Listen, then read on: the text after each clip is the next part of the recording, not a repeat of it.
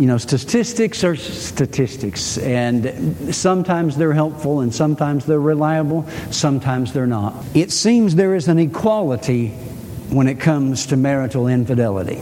Because you see, it has reached a point today where husbands and wives are equal in their infidelity, their extramarital affairs. I would like to be able to say to you this morning that the trend has reversed, that the trend has slowed, but I'm not so sure it has. These statistics that I'm using are conservative. They're not perhaps as extreme as some people might quote you this morning. No married couple sets out to fail. I've never heard a bride and a groom stand at the altar and say, well, bless God, we're probably going to wind up divorced. We're going to wind up in some kind of an affair. I've never heard that.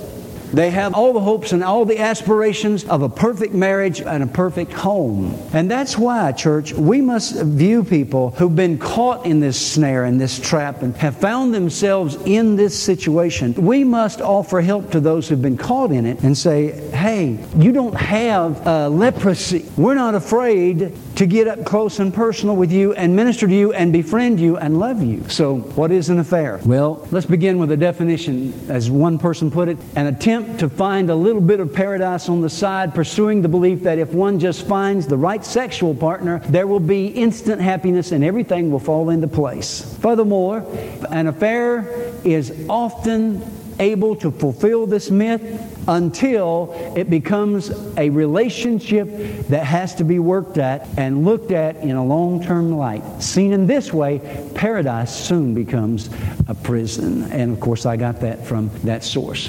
Finding and giving forgiveness. Finding forgiveness can be a long journey, church. It can be a long journey. A little boy returning from Sunday school one day where the Ten Commandments had been the topic, he asked his father, he said, Daddy, what does it mean when it says, thou shalt not commit agriculture? There was hardly a beat between the question and the father's reply. He said, son, that just means that you're not supposed to plow another man's field.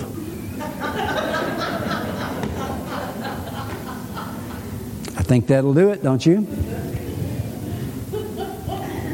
Finding and giving forgiveness. To help a person who's been unfaithful, we must realize that finding forgiveness and the ability to forgive themselves can sometimes become a never-ending search. I would like to say at the outset that it is never God's will for us to live in unforgiveness. It's never His will for anybody to go without forgiveness.